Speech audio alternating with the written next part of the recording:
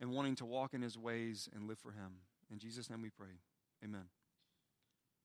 If you're just joining us this morning, the past few weeks, we've been going through a series that's about the hymn Amazing Grace. It's a hymn that everyone knows, whether you've been in church a million times or this is your first time ever, or if a person has never been in church, you've heard this song.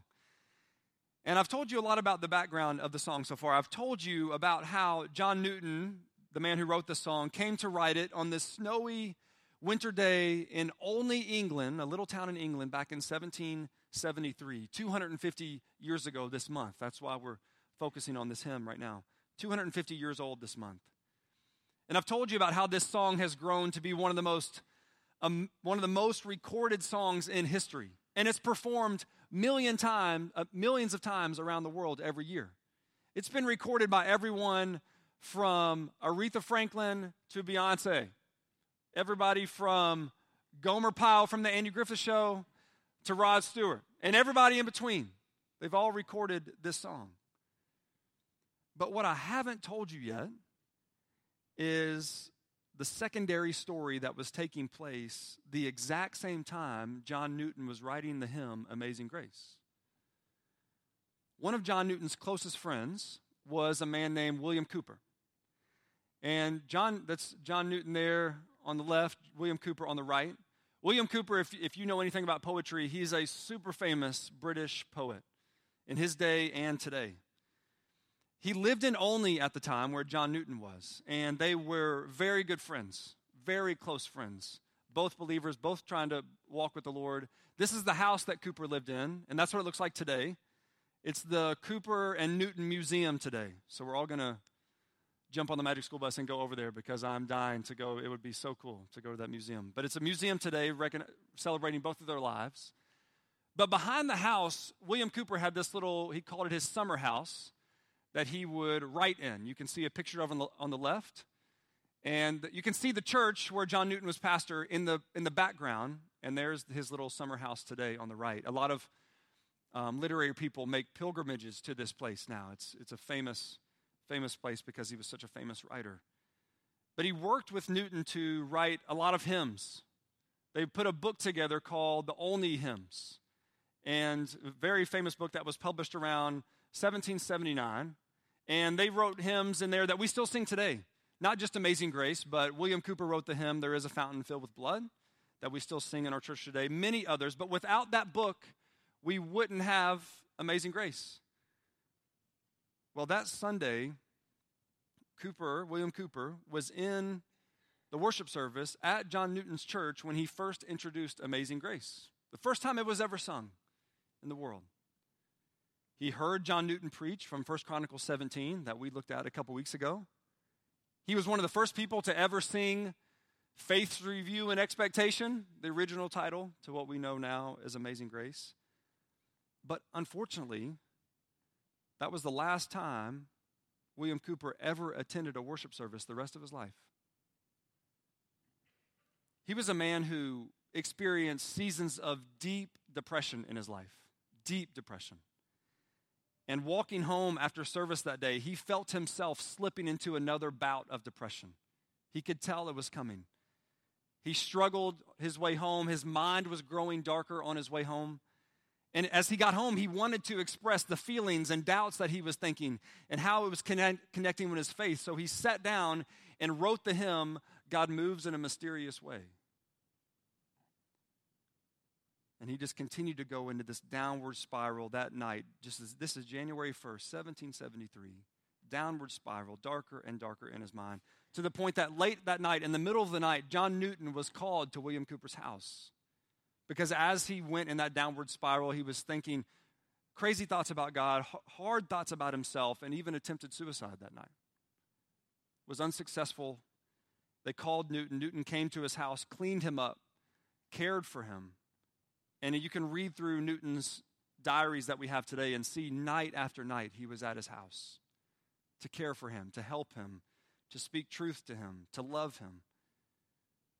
And he was a faithful friend to him for many weeks and many months until William Cowper passed away in 1800. But I don't think it's a stretch to think that when John Newton was writing Amazing Grace, and when they sang it that morning, when he was preaching the sermon about the song that morning, not only was John Newton thinking of himself with that song, but he was very likely thinking of his friend, William Cooper, especially when he wrote verse 3. And this is the verse that we're looking at this morning. Verse 3 of Amazing Grace says, "Through many dangers, toils, and snares, I have already come. 'Tis grace that led me safe thus far, and grace will lead me home." We're going to better understand what Newton meant by these words and how we experience the truths of this today as we look at 2 Corinthians chapter 12 together. So turn there with me. 2 Corinthians chapter 12. It's a shorter letter in the New Testament. And if you want to use the blue Bible in front of you, it's on page 970. 970, 2 Corinthians chapter 12.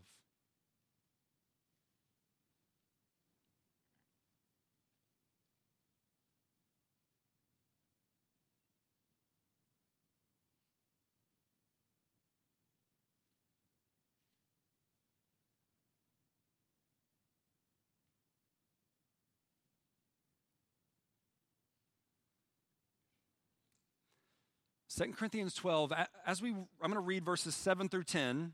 It's the small section we're looking at this morning. And as we read this together, think about how it's not only that God's grace saves us, that's what we've talked about the past couple weeks, but it's also that God's grace sustains us. It's not just that God's grace rescues us, it's also that God's grace carries us throughout our entire lives. And you'll hear this starting in 2 Corinthians 12, verse 7. The Apostle Paul writes, "So to keep me from becoming conceited, because of the surpassing greatness of the revelations," we'll talk about what that is in a minute, "a thorn was given me in the flesh, a messenger of Satan to harass me, to keep me from becoming conceited. 3 times I pleaded with the Lord about this, that it should leave me. But he said to me, 'My grace is sufficient for you, for my power is made perfect in weakness. Therefore, I will boast all the more gladly of my weaknesses, so that the power of Christ may rest upon me. For the sake of Christ, then, I am content with weaknesses, insults, hardships, persecutions, and calamities. For when I am weak, then I am strong.'" When I am weak, then I am strong. So as we think about God's sustaining grace, his grace that carries us, the first thing we're going to see is God's purpose in our trials. God's purpose in our trials. I know what I read there in verse 7. We're jumping in not just in the middle of a book, but in the middle of a paragraph. So it's kind of hard to immediately understand what's going on. But the Apostle Paul, who wrote this letter, we learned about his story a couple weeks ago. If you weren't here then, you can go back and listen to that. But the Apostle Paul wrote this letter, and at the beginning of chapter 12, he describes this time that the Lord saw fit to give him visions, or another word he uses here, revelations of heaven. We don't know the specifics. He doesn't write the specifics of what he saw or what he experienced. But Paul describes it as being caught up into paradise. Whatever the specifics were, it was an incredible experience that he probably even struggled to put words to, that we could understand. But you can think about how this kind of experience would affect a person. You could easily grow this sense of superiority about you. I got to see something no one else has seen. I got to experience something no one on earth has ever experienced. Or this desire to see more. God, I saw a glimpse of that. I want to see it again. I want to see it again.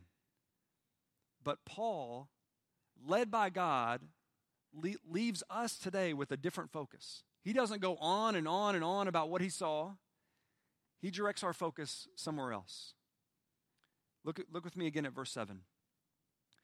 "So to keep me from becoming conceited because of the surpassing greatness of the revelations, a thorn was given me in the flesh, a messenger of Satan to harass me, to keep me from becoming conceited." The Lord knew that any person, Paul included, that had an experience like that would be tempted to feel proud or superior or better. So Paul says God gave him a thorn in the flesh to keep him from becoming conceited, to keep him from thinking of himself more highly than he ought. It would not be the best use of our time for us to speculate about what the thorn in the flesh was. No one knows for sure, and anyone that says that they know for sure, it's not true. It's fine to think about it and have ideas and theories, but that's not the point of what Paul is saying. The point, and we can still get the point without understanding exactly what it was. Because whatever it was something that made Paul's life hard. It made ministry difficult. It caused him pain and grief and disappointment. And I think there's a sense in which God may have kept Paul from going into detail about what the thorn in the flesh was so that people of God for generations could relate to Paul here. Because we might say if we knew exactly what it was, I've never experienced that. But it's broad, it's general. We know it was difficult. We know it was hard. And just like Newton wrote, through many dangerous toils and snares, I have already come. But when Paul talks about this thorn in the flesh, when Newton talks about the dangers and the toils and the snares that we experience in life, where is God in that? How's the Lord how are we supposed to understand the Lord in times like that? How are we supposed to think about God's grace when we're going through something that's painful and disappointing and grieves us? Well, notice Paul's wording here. He says in verse 7, a thorn was given me in the flesh. A thorn was given to me. God gave this difficulty to Paul. The Lord brought about this hardship into Paul's life. It's also, in verse 7, called a messenger of Satan. Satan tried to work evil through it, but Satan's scheme cannot stop God's sovereign plan.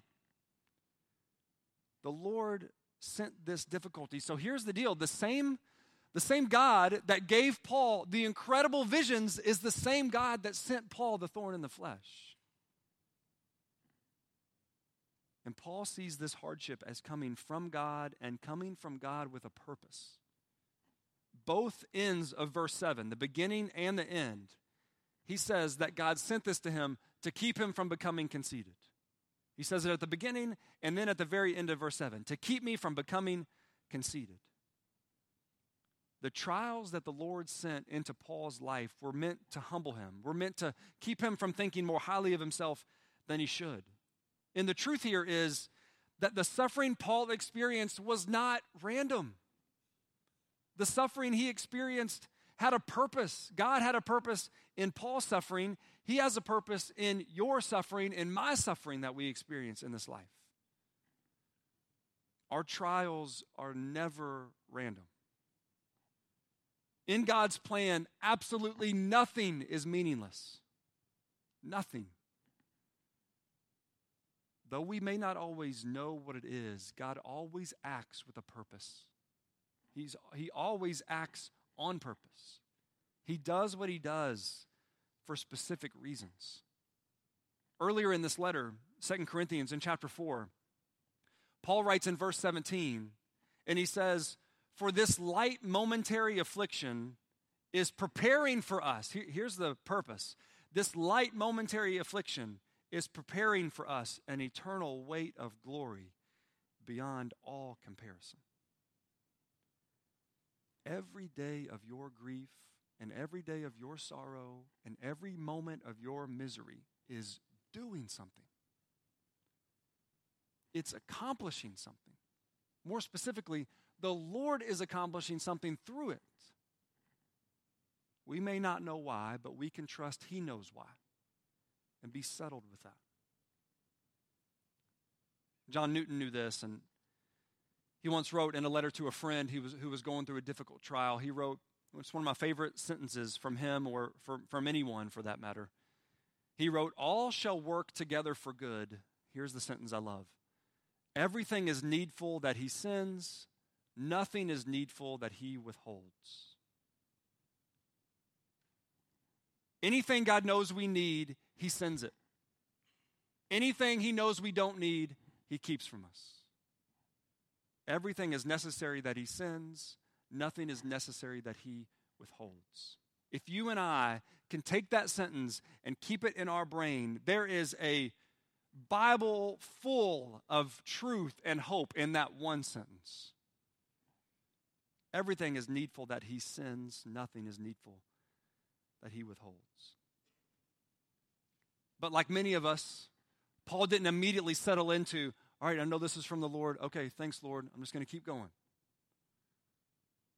That's not how Paul responded. That's not our normal response. Paul says in verse 8, 3 times I pleaded with the Lord about this, that it should leave me. Over and over, Paul asked God to take it away.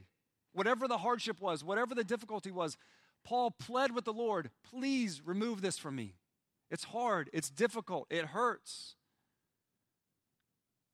And you would think with a Christian, a pastor, a missionary as influential as Paul, you think he'd get a quick and favorable answer. But he didn't. Many of you have been in that same situation. Maybe you're in that same situation right now. God, please heal me. And he doesn't. God, please fix this.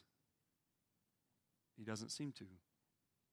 God, please help here. And you feel like he's silent. But your prayer hasn't gone unheard or unanswered.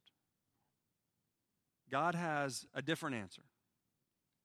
God has a different answer for Paul's prayer and often for our prayers, an answer that is greater anything we usually ask of him. And we're going to see that in the next section as we see God's grace in our waiting. God's purpose in our trials leads to God's grace in our waiting. And here's how Jesus answers Paul's prayer in verse 9. Paul pleaded with the Lord that it should leave him, and then verse 9, but he said to me, my grace is sufficient for you, for my power is made perfect in weakness. My grace is sufficient for you, for my power is made perfect in weakness. Paul pleads and pleads and pleads and pleads. The Lord doesn't send him a miracle. Paul pleads, and he doesn't send Paul another vision. Paul pleads, and the Lord sends him his grace. God didn't answer Paul's prayer by removing the trial from his life, but by giving Paul the grace he would need to endure the trial, to wait. We just sang this before the sermon. My soul will wait for you. Lord, I don't know what you're doing, but I trust you, so I'm going to wait and watch and learn. Through many dangers, toils, and snares, I have already come. God's grace has brought me safe thus far. But I'm still waiting to see what he's doing. We learn from the Lord's words to Paul here that grace is not just God's saving action. It's not just the unearned salvation and forgiveness that he gives us. That would be more than we ever deserve. But it's also by his grace that we are sustained, that we are carried throughout our lives. This is God's response to our trials. Maybe if you're going through something, somebody may ask you, how you responded to this? How are you doing? And those are good questions. But the Lord's response to our trials should shape our response to our own trials. And this is his response. My grace is sufficient for you, for my power is made perfect in weakness. So for those of you that are going through difficult things right now, or maybe it's not even something current, it's just the burden and the scars of something you have been through that you're still weighed down by, hear this over your life. Jesus saying, my grace is sufficient for you, for my power is made perfect in weakness. My grace is sufficient for you, is in the present, right now, what you're going through. My grace is enough for you. Because I am with you, you have what you need. Just like we saw in Isaiah chapter 43 this morning. You heard this promise read, when you pass through the waters, I will be with you. And through the rivers, they shall not overwhelm you. When you walk through fire, you shall not be burned, and the flame shall not consume you. For I am the Lord your God, the Holy One of Israel, your Savior. He doesn't say you're not going to go through the waters. He doesn't say you're not going to go through the rivers. He doesn't say you'll never encounter the fires. He says you will, and he'll be with you. My grace is sufficient for you. So that helps us understand that when we think about how God's grace works in our suffering, God's grace at work in our suffering may not mean the suffering goes away. It may look like God's stable, faithful, ever-present grace carrying us through the suffering. He says in second part of verse 9 again, my grace is sufficient for you, for my power is made perfect in weakness. My power, Jesus says to Paul. My power. This is not some random power, some just generic power. This is the power of Jesus that we see in his death and in his resurrection. Just the very next chapter of this letter, chapter 13, verse 4, look what Paul says there. Chapter 13, verse 4. For he, talking about Jesus, was crucified in weakness, but lives by the power of God. He was crucified in weakness, but lives by the power of God. This power is the power that conquered our sin on the cross and the power that brought Jesus back from the dead. Just as we sang earlier in It Is Well, when we sang, when Satan should buffet and trials should come, let this blessed assurance control. What's the assurance? Is it the trial's going to end? Is it Satan's going to leave me alone? Is it things will eventually get easier? That's not the assurance in the song. The assurance is that Christ has regarded my helpless estate and has shed his own blood for my soul. The same power that raised Jesus from the dead is also at work in weak, imperfect, struggling people like Paul and like you and like me. His power is made perfect. It's brought to completion in our weakness. So this is what is really meaningful to us right now, that Paul's weakness in his trials became the stage for God's grace and God's power to be on display.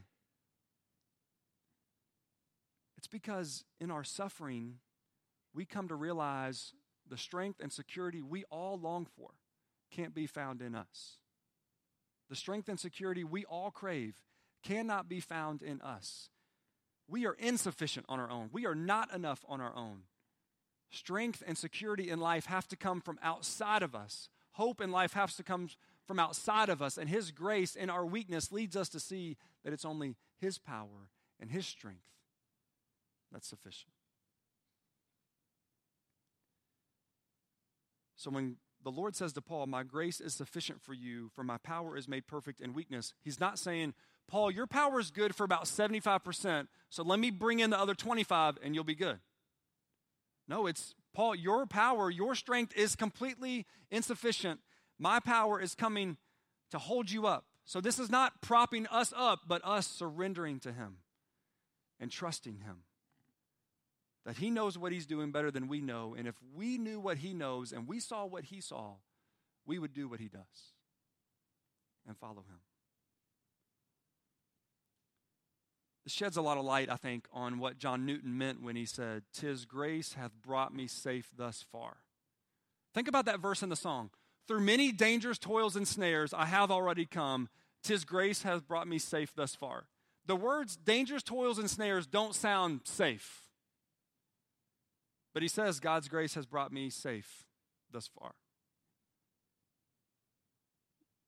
It's because being in line with God's good plan in your life is the safest place to be.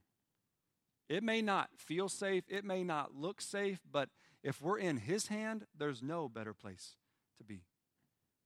When we, like Paul, ask God to remove our suffering, and I'm not saying it's wrong to pray that. I'm not saying we never pray, God, please heal, please take away, please. I'm not saying we don't pray that. It's good to pray those things. But we have to think about what we're ultimately asking for. If we pray, God, honor your name, God, glorify your name, God, grow your kingdom, that's one thing. But if we pray, God, honor your name by healing me or her or him. God, glorify your name by fixing this. God, grow your kingdom by removing this obstacle. We may be thinking that we know better than God does on what's good for us. God may grant the end that we ask for in prayer, but he might use a different means than what we're expecting. So we pray, God, your will be done. Your kingdom come. Hallowed be your name. He doesn't answer our exact prayer, but that doesn't mean he failed. Paul pleaded and pleaded and pleaded, and the Lord didn't take it away. So does that mean the Lord failed him? If I ask something from God and I ask for it over and over, and it seems like, why would he, if he's good and gracious and loving, why would he not fix this? Why would he not take this away? And he doesn't. Does that mean he failed? No. It's impossible for God to fail. He never fails.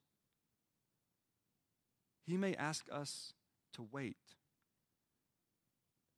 But if he asks us to wait, you can guarantee he will give you the strength by his grace to wait. His grace will sustain you to keep waiting. And it's this truth that leads at the end to see God's power in our weakness. God's power in our weaknesses. And this is the conclusion that Paul comes to. The Lord's words to Paul in verse 9 are the turning point of the whole passage. Paul goes from pleading with the Lord to take this away in verse 8 to what he says in verse 9. The middle of verse 9, he says, therefore, because the Lord has said this to me, my grace is sufficient for you, my power is made perfect in your weakness. Therefore, I will boast all the more gladly of my weaknesses so that the power of Christ may rest upon me. God's all-sufficient grace switches Paul from running from his weakness to boasting in his weakness. Who does that? That's strange, right? To boast in our weaknesses. You wouldn't go to a job interview, and if they say, hey, what are your biggest strengths? You would say, well, hang on, I don't want to tell you about that. I'd like to tell you about my weaknesses. Okay, you don't get the job. See you later. Like, that wouldn't work out, right? But Paul's saying, not the same kind of weaknesses, but Paul's saying, I boast in my weaknesses. This is because Paul's realized that it's through his weaknesses that God's grace and power are most clearly seen by him and most clearly seen by those around him looking at him, at his life. That's what he means when he says, so that the power, I'm going to boast of my weaknesses, so that the power of Christ may rest upon me.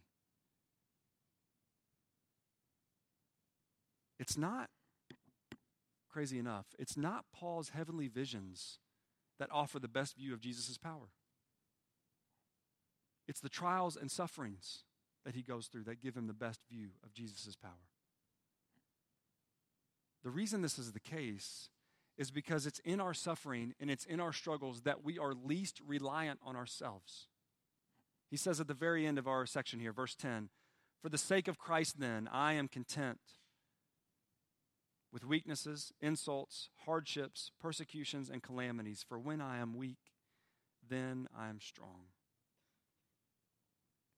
The weaknesses Paul lists out here, they're not sins. They're not ways that we disobey the Lord and his word, but they're just the difficulties of life that weigh us down.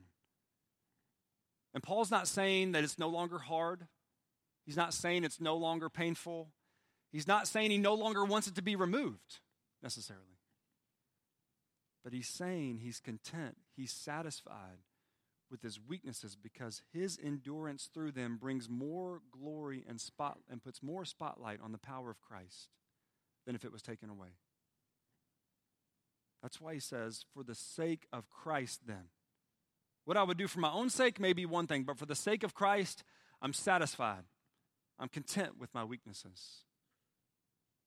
So that means the goal of life then is not how can I go through life with the least inconvenience, but rather how can my short life best serve to bring glory and honor to Jesus, who loved me and gave himself for me. And whatever he sees fit, that's what I want. And Paul says at the end, summarizing the whole section, for when I am weak, then I am strong. This removes any chance of us as Christians trying to explain that when we have trials, it means God's not with us. Or that when life's hard, God's wrath is on us. It's not true. It's actually his grace showing us more of him and showing us more of our need of him.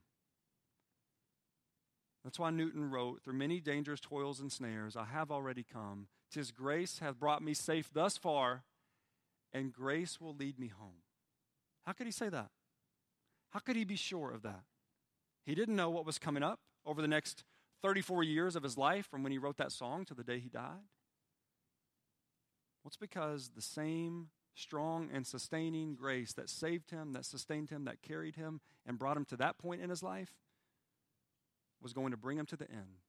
And at each trial, he found Jesus is enough. Over and over and over. When John Newton wrote Amazing Grace, he didn't know what was to come in his life. There would be a lot of highs and lows ahead of him. And no low was lower for him than when he had to face the day of his wife's death. His wife, Polly, he met her when he was 17, she was 13. And he was infatuated with this girl. For those of you in this room, middle schoolers, high schoolers, if you think you have a crush, your crush is nothing compared to the way he had a crush on his who became his wife. He got in a lot of trouble because he was trying to spend time with her instead of doing the things he was supposed to be doing. And maybe some of you can attest to that. But they were married in 1750, and he adored her. They had a beautiful marriage. And he talked about, he would write to her when he was away speaking somewhere, and he said, every room just seems empty when you're not in it. I don't like when I'm somewhere and you're not there. But his wife, throughout their marriage, she had these ongoing health problems, constant, where she would be in bed for months at a time. And in the year 1790, she was diagnosed with cancer, and the doctors found this inoperable tumor in her body. And he watched his wife's long and painful battle with cancer. And on December 15th of 1790, he writes that he was sitting by her bed, holding a candle, praying for her, praying for him, praying for their family. And as he was praying, she passed away. On the 1-year anniversary of her death, he was writing to a friend that was facing a similar circumstance. And that trial was still fresh in his memory. Every year on the anniversary of his wife's death, he would write in his journal or write a letter to a friend or write a hymn, just constantly rehearsing what the Lord taught him through all of that and what the Lord was teaching him through it. And he wrote to a friend, and he wrote of how God's grace sustained him in that. And you won't see this on the screen, but just listen to what Newton writes as he's reflecting on how God's grace was enough for him in that, what he called his great trial, the greatest trial for him. He said, at length, the trial which I most dreaded came upon me. My right hand, that's what he often referred to Polly as, his right hand. My right hand was not chopped off at a stroke. It was sawn off by slow degrees. He's talking about the way he just watched his wife slowly die. It was an operation of weeks and months. Almost every following week more painful than the one before it. He says, but did I sink? Did I despond? Did I give up? He says, the Lord strengthened me, and I was strong. I felt as much as I could well bear, but not too much. And then hear this last part. And to this hour, I only stand because I am upheld. To this hour, I only stand because I am upheld. God has purpose in our trials. His all-sufficient grace sustains us in our waiting. His power works in and through our weaknesses so we can endure the darkness because we know He will not let go. His grace will get us home, no matter what happens between now and that day.